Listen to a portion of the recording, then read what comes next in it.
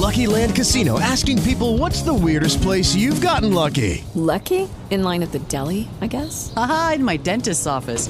More than once, actually. Do I have to say? Yes, you do. In the car before my kids' PTA meeting. Really? Yes. Excuse me, what's the weirdest place you've gotten lucky? I never win and tell. Well, there you have it. You can get lucky anywhere, playing at LuckyLandSlots.com. Play for free right now. Are you feeling lucky? No purchase necessary. Void where prohibited by law. 18 plus. Terms and conditions apply. See website for details. Okay, round two. Name something that's not boring. A laundry? Ooh, a book club. Computer solitaire, huh? Sorry, we were looking for Chumba Casino. That's right. ChumbaCasino.com has over 100 casino-style games. Join today and play for free for your chance to redeem some serious prizes. ChumbaCasino.com. No purchase necessary. Void where prohibited by law. 18 plus. Terms and conditions apply. See website for details. You're listening to a message to go from Acts Church. We hope this message will light up your day. I'm going to be sharing and teaching from the book of Acts. And I thought it was important that we go back to the very book in which we got our name from. And this month, there was some emphasis on missions. And I want to continue with that emphasis because missions is something that's very, very exciting for all of us. It's something that we should look forward to as believers. That's what I'm trying to say, basically. Because this is the mission that the Lord has put on each and every believer. It's not only a select few should have this mission in their life. No, it's actually all of us who confess and profess Jesus Christ as our Lord and Savior. We are supposed to go and make disciples. All of us are supposed to basically not stay where we are, but go somewhere. Not just stay where we are and don't do anything, but continue to go and do something for the Lord wherever He has placed you. So that's something that I want us to always actively have that in our minds. And you know, I'll be honest with you. Sometimes being a believer for so many years, I began my journey back in 1994 as a Christian, as a believer. It's a long, long time ago. I don't know whether you're born yet or not. Shalene said I'm not born yet. Okay, 1994 was when I started my journey, this journey of faith in the Lord. And you know, sometimes after many, many years being a believer, sometimes you can go through a routine. Like, oh, everything is just like that lah. You know, I go to church on Sundays, I go for cell groups on Fridays or on whichever days that we normally go for cell groups for. And then week after week, it becomes like a very, what we call a humdrum. That means it's like, dung, dung, dung, dung, dung, dung. It's just normal, it's just routine. It's almost like we can sometimes lose the sense of excitement. But I realize whenever, personally, I'm involved in church planting work, that means going out and starting something new and something fresh for the Lord, it really causes me to leap in my spirit. And, you know, after many years, I've never been involved in church planting work until I came to Acts. And in 2012, I was actually sent out to start something in Acts Ampang, in the Ampang area, in the Ampang region. And I remember, you know, when we set off to do something in Ampang. Ampang is a really huge area, actually. You know, it covers all facets of society. That's what I always tell people. Because if you just look at Jalan Ampang on its own, it actually starts off in the KLCC area, and then if you drive along Jalan Ampang all the way to the other end, you bang into a mountain. You bang into a hill. It becomes a dead end, and there's a hill there, and throughout that road, you can actually see from the super rich to the extreme poor along Ampang. And I remember when we started Ampang, we had all sorts of people, and we will continue to reach out anyone and everyone who needs to hear the gospel of Jesus Christ, because it's not a gospel, it's not good news just for a select few people. And so I know back then when we were pioneering Ex Ampang, we used to bring community kids out in the Ampang, the deeper Ampang areas. Our team used to go there and drive this family. I still remember this family of about 6 or 7 siblings. And the oldest boy, his name is Puvendran. He was a real rascal. He was a real handful. Every time the ex-kids teachers would be like, oh my goodness, Puvendran is going to come with his sisters and his little siblings, and they will cause havoc in ex-kids. But yet, it was still so much time in which we can actually input into their lives. For many years, they were with us. Elaine Pong, actually, who is not well today, was one of the pioneering ex-kids teachers with us out in Ampang as well. And through some of these connections, until today, actually, this is how many years, almost 10 years later, she's still in contact with some of the community children who have now, back then they were like that, now they are much, much older.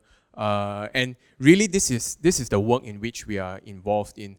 When I managed to go overseas, because my wife had a scholarship to study, and we went to Scotland, to a place called Edinburgh, where there was a student there who went there a year before us, who wanted to plant a church there for Acts. And again, it was pioneering work.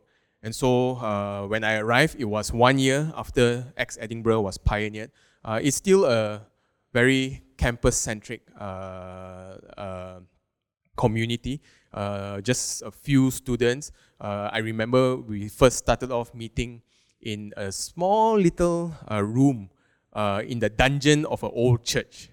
So it was again, I think I've shared before, a lot of churches in the UK, they don't even have their own service because there's no people that goes to church in some of the local churches. And so what they do is they rent out their rooms and their premise to whoever who is willing to pay to do whatever that you need to do, whether it's to have meetings or etc. etc. So we used to actually rent this church space on a Sunday because they don't have anything happening after a certain hour. We will just use up the place to really have our own worship and our own service. It was good, it was small, and I remember just walking around the UK and having traveled a fair bit and just going to different churches and talking to different ones. I know God can do it again. Whatever that we read and whatever we are about to read in the book of Acts is not something that stays in the book of Acts. A lot of people believe that, that was what happened back then. It shouldn't need to happen the way it happened back then, because maybe back then all of them were so on fire simply because maybe all of them had some direct contact with Jesus.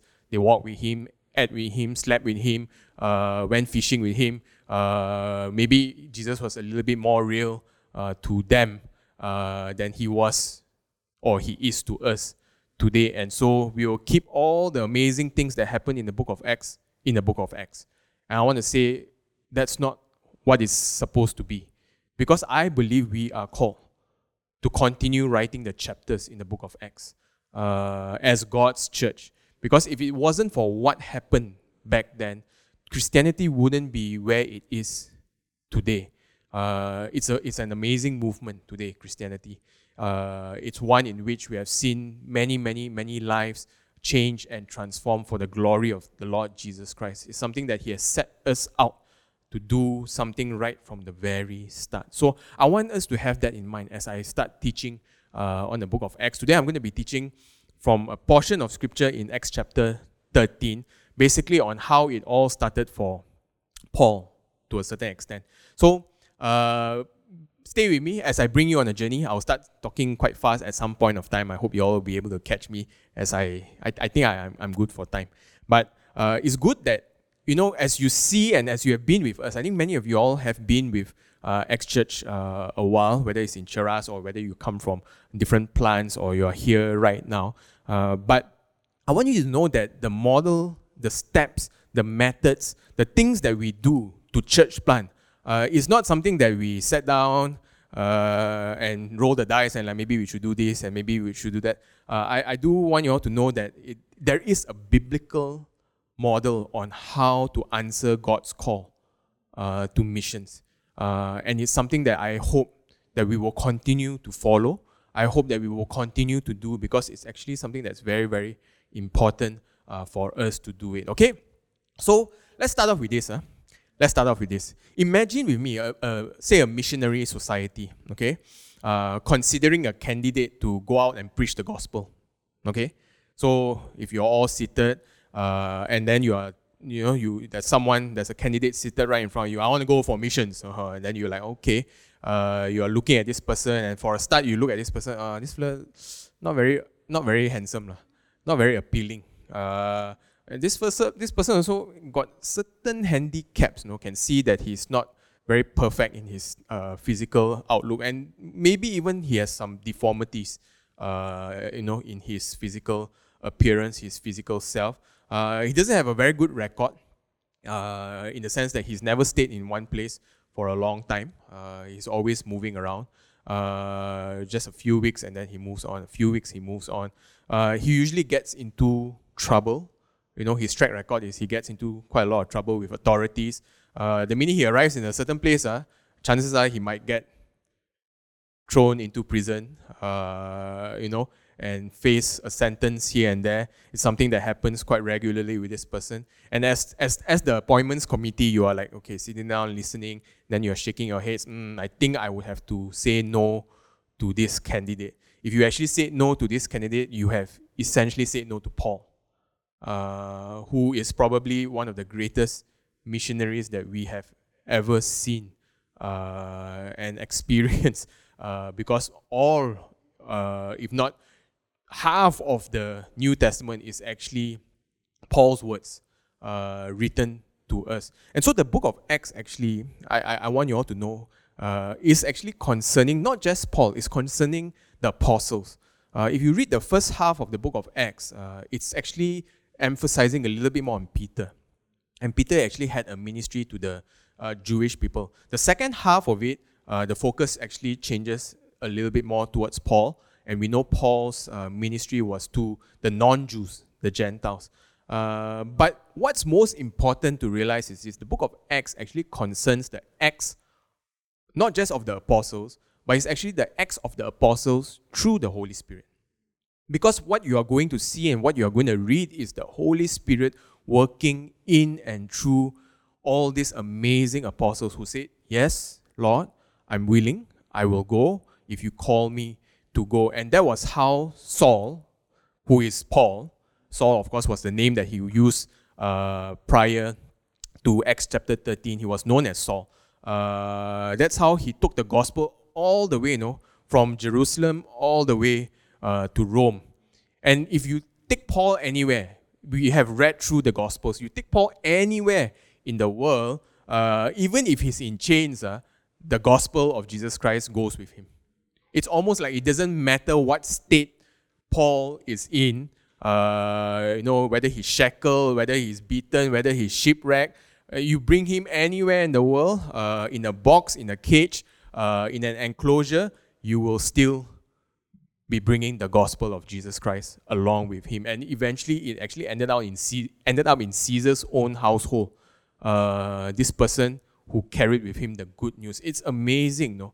If I could give Acts a subtitle, it would be how they actually brought the good news from Jerusalem all the way to Rome. That is the journey. Acts is full of missionary journeys. And today we are just going to talk about, I'm not even going to talk about the first journey. I think the next time I come, I'll talk more in depth into what took place in the first journey. But this is like the start of the first journey. Okay? So in the first half, it centers around Jerusalem. And it concerns the good news actually spreading out from there. But in the second half, you will see new centers being created. And this is something that we have to imagine how it happened back then. Because once the ripples start to spread out from Jerusalem, you do something of effect for the Lord, it causes a ripple. You know what a ripple is? Okay, the ripple spreads out. And then it spreads out as far as Antioch, which is where the first journey actually began from from Antioch, a place called Antioch. Basically, it's not very near Jerusalem already. It's already spread out. And then Antioch, in return, now becomes a new center. Because the circumference of the ripple now becomes the new center. And then from that center, it causes another ripple.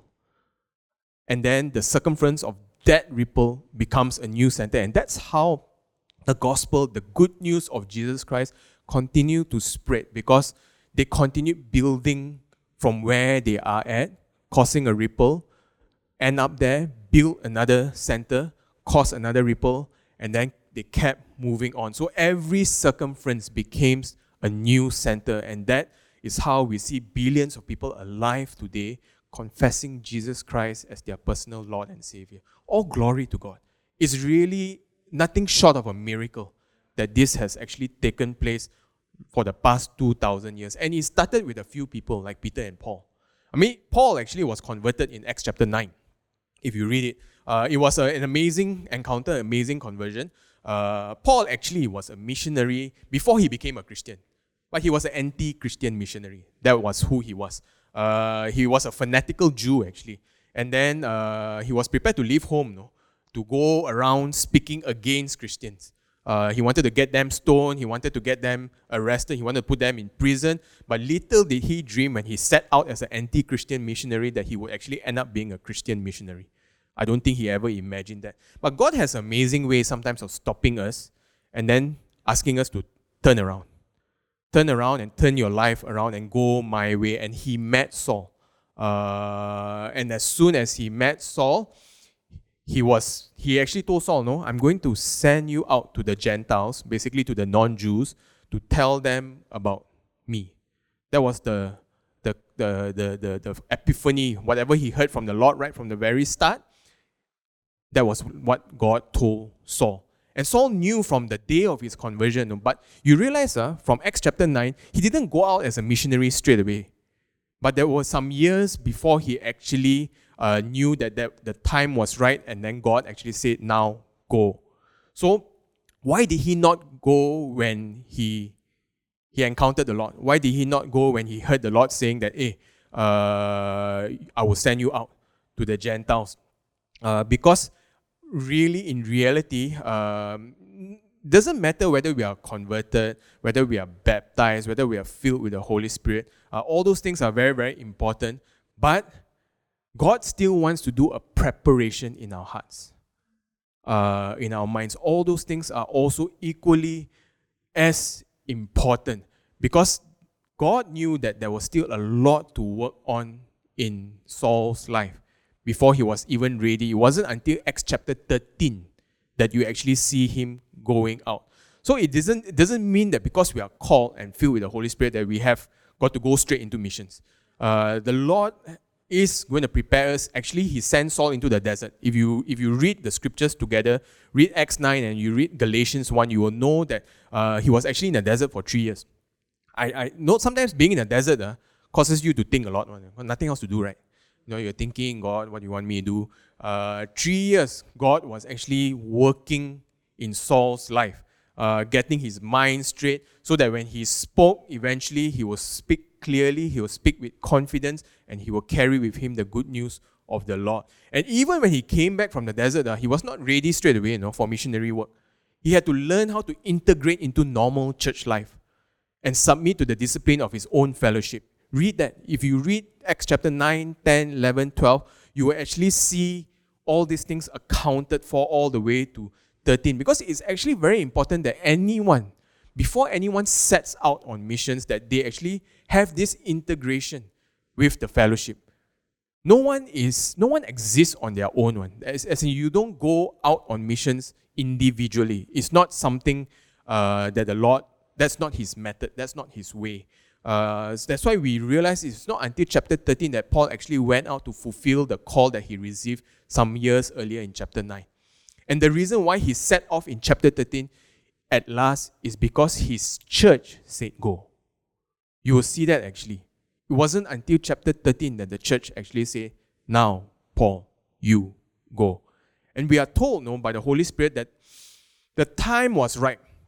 So I take it that God has put this in the Bible as an example for us to learn from. There is a right timing. There is a time for preparation. And sometimes we have made mistakes in terms of missions work.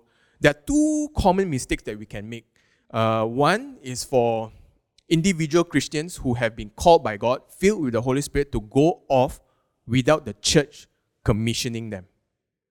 It's very, very important. And then, of course, the other is for the church to send off those who have not been called by God. That can also happen. That's why it's so how we have been doing it all this while. Even in our church, we are a lot of labor, a lot of prayer actually goes into before anyone is sent out to do the work of the Lord, because we are sitting down, we are like, okay, you heard God's call in your life. Are you ready to answer this call? If you are ready to answer this call, let's go through all the different things to prepare us. Not just head knowledge, there's a lot of other things that needs to go into. We need to feed them intellectually, we need to feed them theologically, we need to feed them emotionally, we need to be there for them, we need to support them spiritually. And then eventually, when they are ready, they get sent out. So this is Paul's first missionary journey. This is where we are at. This is where I'm going to start actually. Okay? So I'm going to read Acts chapter 13 verses 1 to 12 very, very quickly. I'm going to read it. And then I want you all to see some patterns in which we can draw out some truths and realize that really church planting, there are steps to it. And it's not something that we roll the dice and like, let's just ramble our way through and this is how we're going to do it. No, there are steps to it. And even how Excheras was planted came from all these different steps, okay? So Acts chapter 13, verses 1 to 12, reading from the NLT, it says, Barnabas and Saul are commissioned. Again, commissioned by who? Commissioned by their own church, the church in Antioch. So among the prophets and teachers of the church at Antioch of Syria were Barnabas, Simeon, called the Black Man, Lucius from Cyrene, Manaen, the childhood companion of King Herod Antipas, and Saul. One day as these men were worshipping the Lord and fasting, the Holy Spirit said, appoint Barnabas and Saul for the special work to which I have called them. So after more fasting and prayer, the men laid their hands on them and sent them on their way. Hallelujah. Praise God. Paul's first missionary journey, verse 4. So Barnabas and Saul were sent out by the Holy Spirit. They went down to the seaport of Seleucia and then sailed for the island of Cyprus. There in the town of Salamis, they went to the Jewish synagogues and preached the word of God. John Mark went with them as their assistant. Afterward, they traveled from town to town across the entire island until finally they reached Paphos, where they met a Jewish sorcerer, a false prophet named Bar-Jesus. He had attached himself to the governor, Sergius Paulus, who was an intelligent man. The governor invited Barnabas and Saul to visit him, for he wanted to hear the word of God. But Elymas, the sorcerer, as his name means in Greek, interfered and urged the governor to pay no attention to what Barnabas and Saul said. He was trying to keep the governor from believing. Verse 9. Saul, also known as Paul, was filled with the Holy Spirit, and he looked the sorcerer in the eye. Then he said, you son of the devil, full of every sort of deceit and fraud and enemy of all that is good, will you never stop perverting the true ways of the Lord? Watch now, for the Lord has laid his hand of punishment upon you, and you will be struck blind. You will not see until sunlight for some time. Instantly, mist and darkness came over the man's eyes, and he began groping around, begging for someone to take his hand and lead him. When the governor saw what had happened, he became a believer. Hallelujah. For he was astonished at the teaching about the Lord. The Lord blessed the reading of his word. So you realize that the first 3 verses of chapter 13 actually takes us to this place called Antioch. Antioch. And the amazing thing that in the middle of this city was a little group of Christians. There was a little church there in Antioch. And we know that Antioch was probably where the first church was planted because of this portion of scripture. And it was a lovely mixture of people. There was Barnabas, and of course we know Barnabas, we read quite a fair bit about him in Paul's journeys. Barnabas is also known as the son of encouragement. He was a great encourager to Paul's ministry. He was a Cypriot, great heart, generous hand, and everybody loved Barnabas. And then there was Simeon, an African, and that man actually had become a Christian the day the Roman soldiers made him carry the cross for Jesus. If you go back to the gospel, you would see Simeon in there. Because remember what happened? Jesus was actually, he was scourged. Basically, they whipped him, which they need not do that. No, have you ever thought about it? Why was it necessary? Because all this while, when you talk about a sacrifice, and the Jews have been sacrificing animals for the longest time for atoning sin, they don't torture the animals before sacrificing them on the Passover. Do you notice that? It's always a clean kill one, quick and fast. But strangely, with Jesus, they decided to torture him. They tortured him so badly until he didn't have strength to carry his own cross to where they was about to crucify him. And that was actually what happened. They tortured him. He couldn't carry his cross, and Simeon was the African brother who was there, and the soldiers told him, you carry the cross. And because of what he saw, he became a believer that day. Because from that situation, faith arose, and he was one of those actually in that church in Antioch. Praise God. Then there was Lucius, a Roman. Again, these are all the names that I'm just reading out. Okay, and then there was Manaen. This was a man who, as a child, actually lived in a palace, and he was brought up with a prince. Actually, he had been adopted by Herod's father. The same Herod that did a lot of evil things.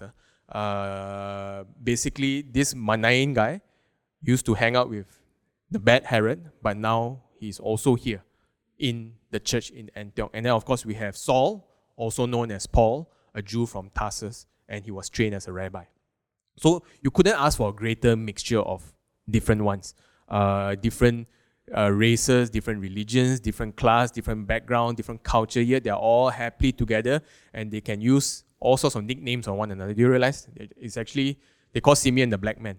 That shows actually how tight they are to be able to give each other nicknames. And that tells me what an amazing fellowship that was in the church in Antioch. And you have a church like that, you know it's going to be a missions-minded church to start with, because you have people from all around the world, and they were living demonstration that people from many backgrounds can actually live happily together in one fellowship. And this is what the Lord wants actually.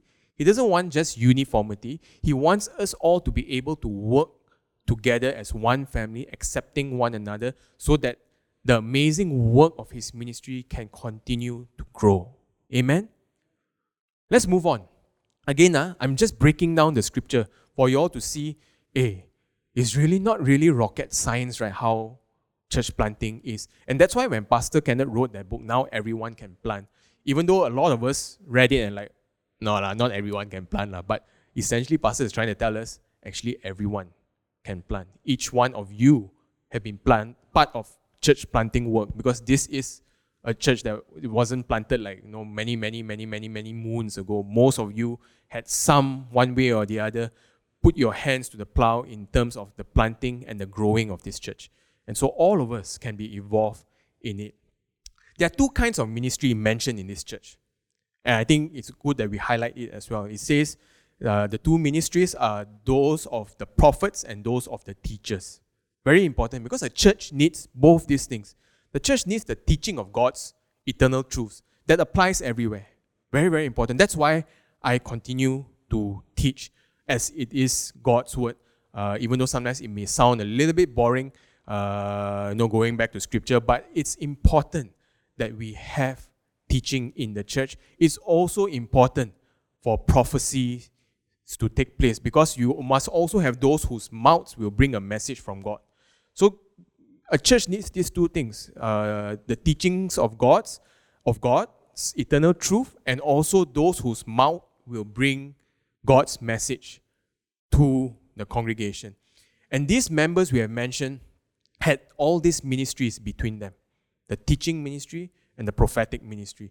Very important. How we all started was also because of that. There was a prophecy that we will be a church planting church released upon us. And then there's continuous teaching to get people on the same page. And different ones will have different gifts, and different ones will have different abilities. But all of the giftings, remember this, all of the gifts of the Holy Spirit is so that we can give back to the body.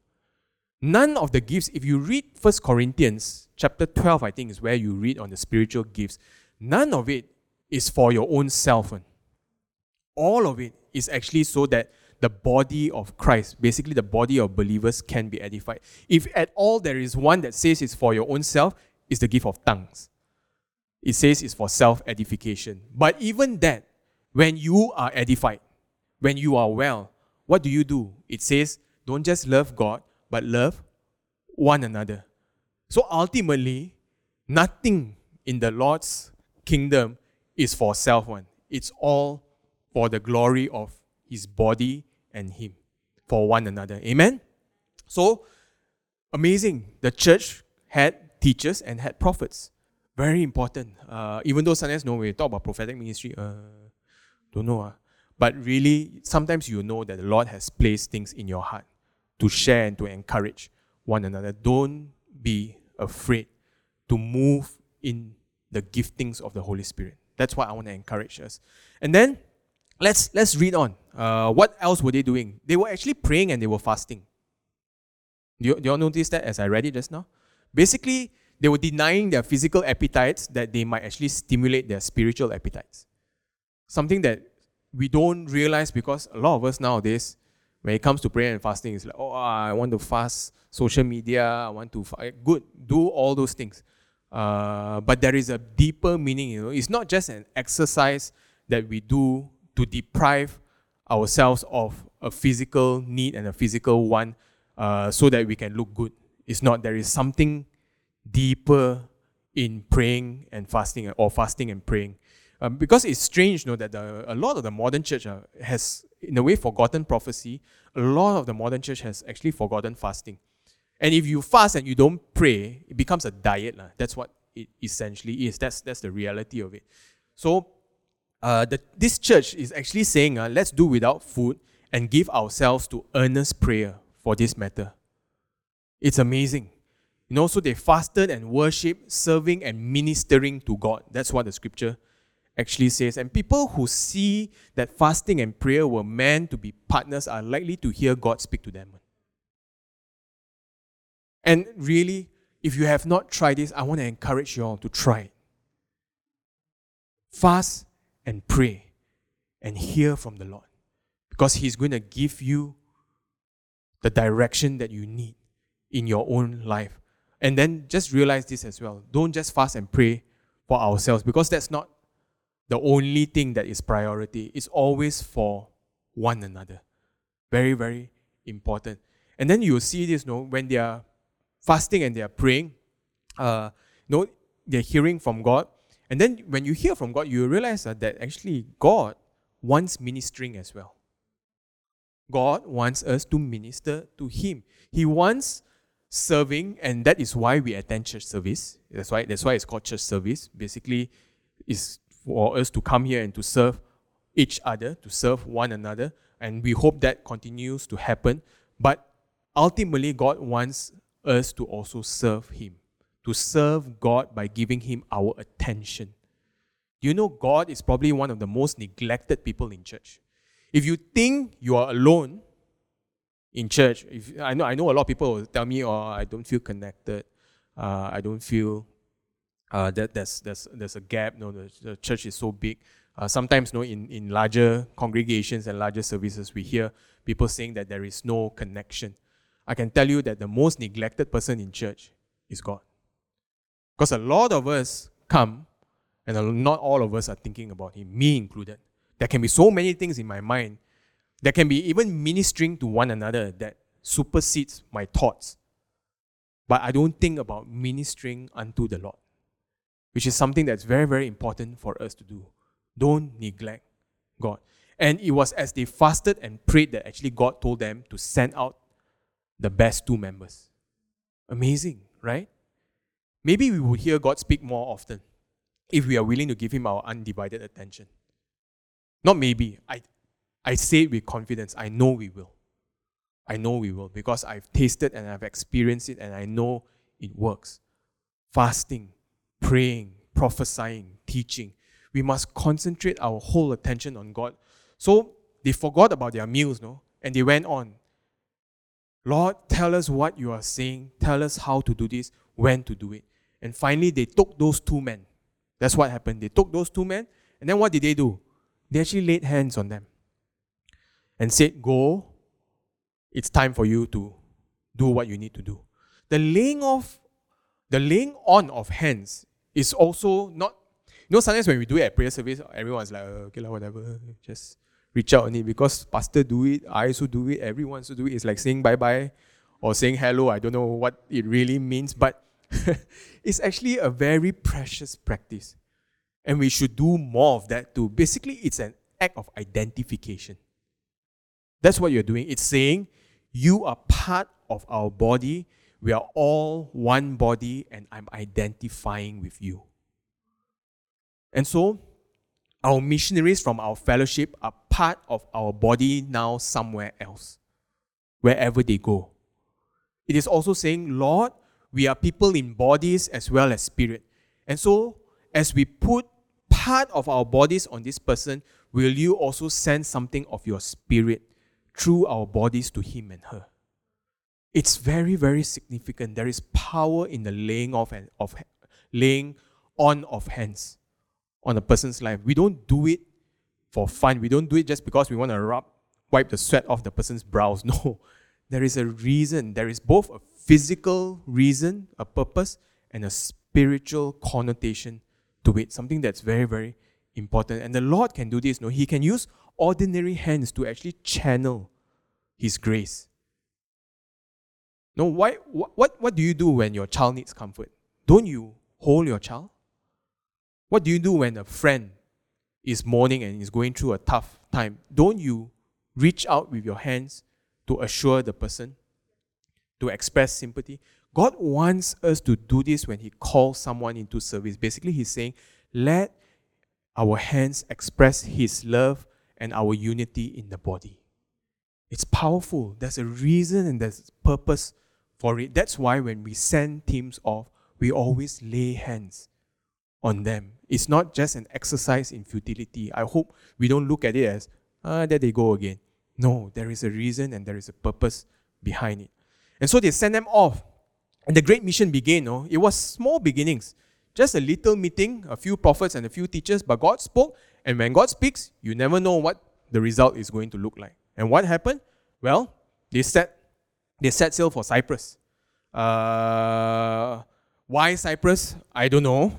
But maybe because Barnabas was from Cyprus, it could make sense, possibly, because we know that Barnabas, the Cypriot, which actually means that he's from there, he's going back to his hometown. And this is another important principle that I want to share and teach in missions. Have you ever thought that you would be willing to go all the way to Africa, to China, to Timbuktu, to the deepest and furthest places in the world, but not where you live, in terms of missions? A lot of us, when we talk about missions, missions has to be really far.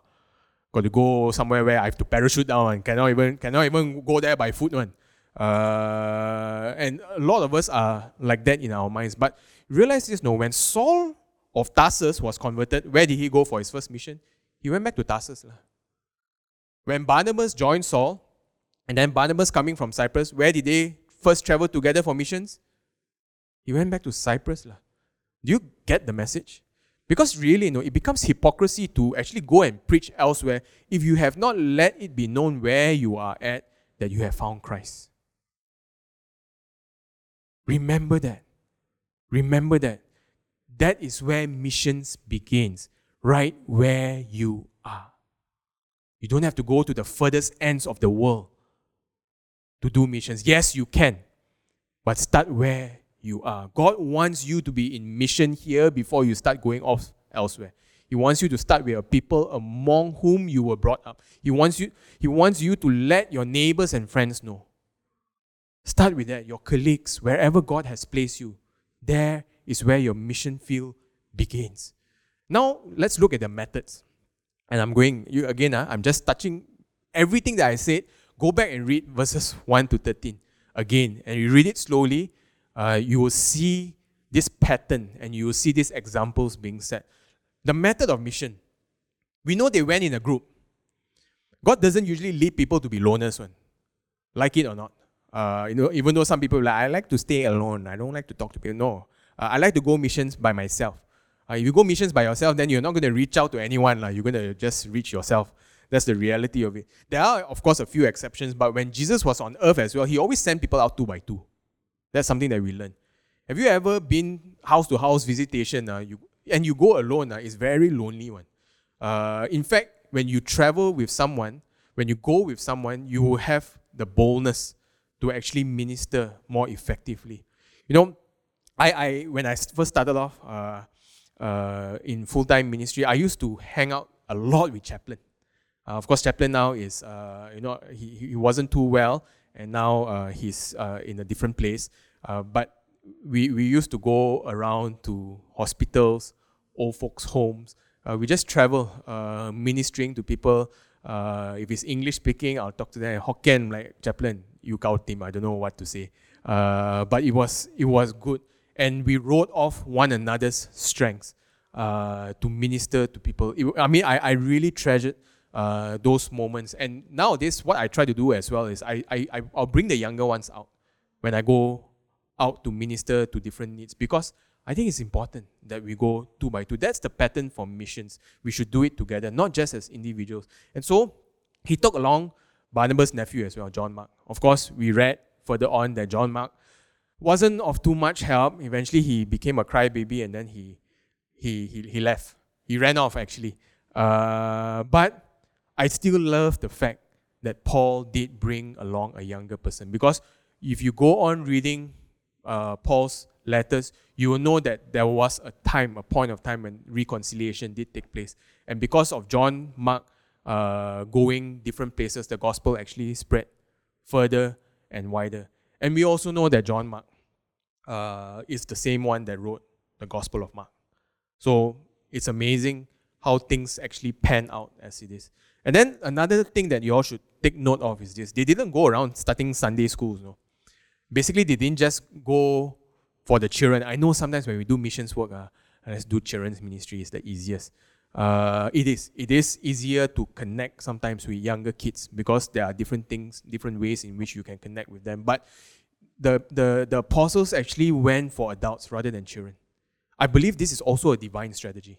It is a divine strategy, not an easy one, but they didn't go around starting welfare services, getting tied up to a lot of social and political reform. They didn't do all those things, even though sometimes it's the strategy for missions today.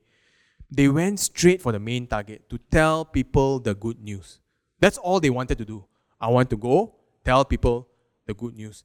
Though our mission to the world includes a lot of other things, it will include helping children, it will include welfare, it will include serving people in their practical needs. The main thing that mission is concerned about is getting people saved from their sins by preaching the good news of Jesus Christ. Remember that. I have to remind myself that all the time, because I do a lot of community work. It's something that we are called to do as believers, definitely, to go and help one another. But that can actually not be fulfilling missions if we forget to preach the good news of Jesus Christ, which basically telling people that if it wasn't for Jesus, we will still be filled with sin in our life. And we need Jesus in our lives. I know it's not easy, but they went straight for the main thing. And do you notice how they did it? They look around for people who are nearest to God. Again, all this is strategy. They look around for those who, either people, they went to the synagogue first actually. People who sort of, I know who God is, I acknowledge God, I believe Him, even though I don't believe in Jesus Christ yet, but there are people of faith. So they went for, I wouldn't say easier targets, but it's a strategy. Let's reach those who are a bit more open first. And really, sometimes the most fruitful field of evangelism is you start off even reaching out or reaching back to those who are nominal Christians. Those who maybe believe once and then after that they went astray. But they know, and there's still that memory of who God is. Reach those first. It's important that you get a foothold and then continue building on it. And there will always be, sometimes even among us, those who already fear God. You will know when you speak to some people, you will know that they do fear God. So start with those who acknowledge God in some way or the other. For me, that is a strategy. And that's essentially what Paul and Barnabas did. They went straight to the synagogues first. And then they worked throughout the island. And finally they came. This opportunity just presented itself on their laps to bring the gospel to. And they eventually ended up in the governor's palace. I don't think they set out to go to the governor's palace, but the opportunity arose. And sometimes you never quite know how far your message is going to go. But the Lord creates these different opportunities, and He created it for Saul and Barnabas. And they found themselves, unknown missionaries, Christian Jews, preaching from synagogue to synagogue. And then it suddenly came to the ears of it's like the Menteri Besar there, the governor, who is this intelligent man. And he actually invited them. And he said, I want to hear what you have to say. And then you realize sometimes when opportunities like this arises, you will run right smack into opposition. And that's what happened. They met this sorcerer, who is like a witch doctor, basically. His name is Elymas. Or I think his other name is Bar Jesus or something like that. Ironically, Bar Jesus actually means Jesus' son. So it sounded like this fella is Jesus' son. But Paul was actually quite strong in his words. He said, you are a sorcerer. You call yourself, your name sounds, direct translation is Jesus' son, but you ain't Jesus' son and you're the son of the devil. But that's the reality of it. When we go out and when we do the Lord's work, you will encounter oppositions. This person was actually opposing the work that Paul is doing. And so, be ready for all this opposition, but remember that God is on our side. And here we have Paul, the missionary of light, ready because he went through all that he has gone through in the desert, and he was ready to confront the power of darkness. And that's exactly what he did. He didn't mince his word. He actually called him out. He said, you are the son of the devil. You are the enemy of all that is good. How long are you going to keep doing this? I'm going to stop your evil influence straight away. Paul had the confidence to actually do that. And then the first miracle that Paul did here was he made a seeing man turn blind. Sometimes we think about miracles, we always think about, isn't a miracle more a blind man can see rather than a seeing man turn blind? But that's exactly what he did to Elymas. Basically, he let Elymas go through what he went through. Because that was what happened to Paul as well. When he encountered God, he lost his sight. And sometimes, I think that's God's grace upon our lives. When we are not so distracted with everything around us, maybe that's where we will come to some form of repentance and turning our lives around. It worked for Paul. I'm not sure if it worked for Elymas, but that's what happened. I trust that it worked for Elymas because we don't hear much after that took place. But remember, this is Paul working his amazing confidence that the Lord has placed upon his life. And of course, the result of that miracle of harm, it looks like a miracle of harm, but the result of that was the Roman governor was on his knees. Sergius Paulus was his name. And I believe from time to time, the Lord will allow us to reach those in influence or in positions of influence, wherever you are at. Don't be ashamed to share the gospel because the Lord will create opportunities for your boss. I don't know, maybe for heads of states one day. Who knows? Because God works with the nobodies, calling those of us who are nothing, and He makes us somebody in His sight. That's the glorious thing that He does. And so Paul says, look at you in the church, not many noble, not many wise. Notice he doesn't say none noble, none wise. That means there will be those who will be noble and those who will be wise that He will call out. And God will use this as His amazing purpose to allow a man of great influence to come into the faith. And so, if this happens, trust me, you will face a lot of opposition. Because even the enemy doesn't want to see people of influence turning towards God's kingdom. That's the reality of it. And so, when the governor was converted, it actually meant a lot to Paul, no? Because two things he did. The first thing was, he decided to sail away from Cyprus. We read that towards the end of the portion of scripture. Basically, I think he realized that I've done all that I can. Now this place is in good hands. There's a converted leader. I don't have to keep on hammering the same message. I'm going to prepare this person and I'm going to move on to another place to continue doing God's amazing work for me. But the other thing that happened was, actually after his conversion, Saul actually changed his name. Because you read that from now on, he is also known as Paul.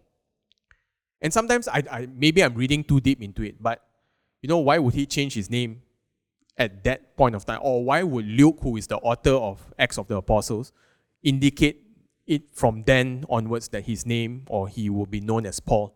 And I think it's likely that this first convert, it was like a first big convert that he had.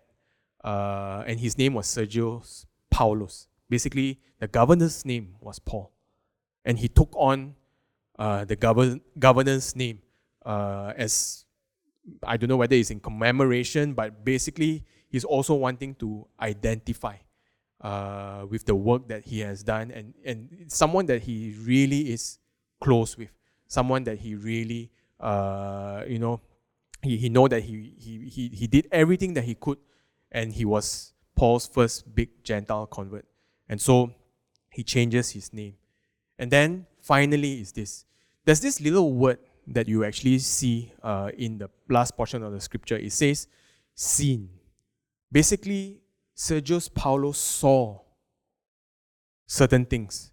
And when the governor saw, he believed what he had heard. When people can see the results of what they have heard, they will believe. In the next portion, I will share on the content of what Paul normally talks about. What does he share? But remember this, whatever that you share, let it not just be an audio experience.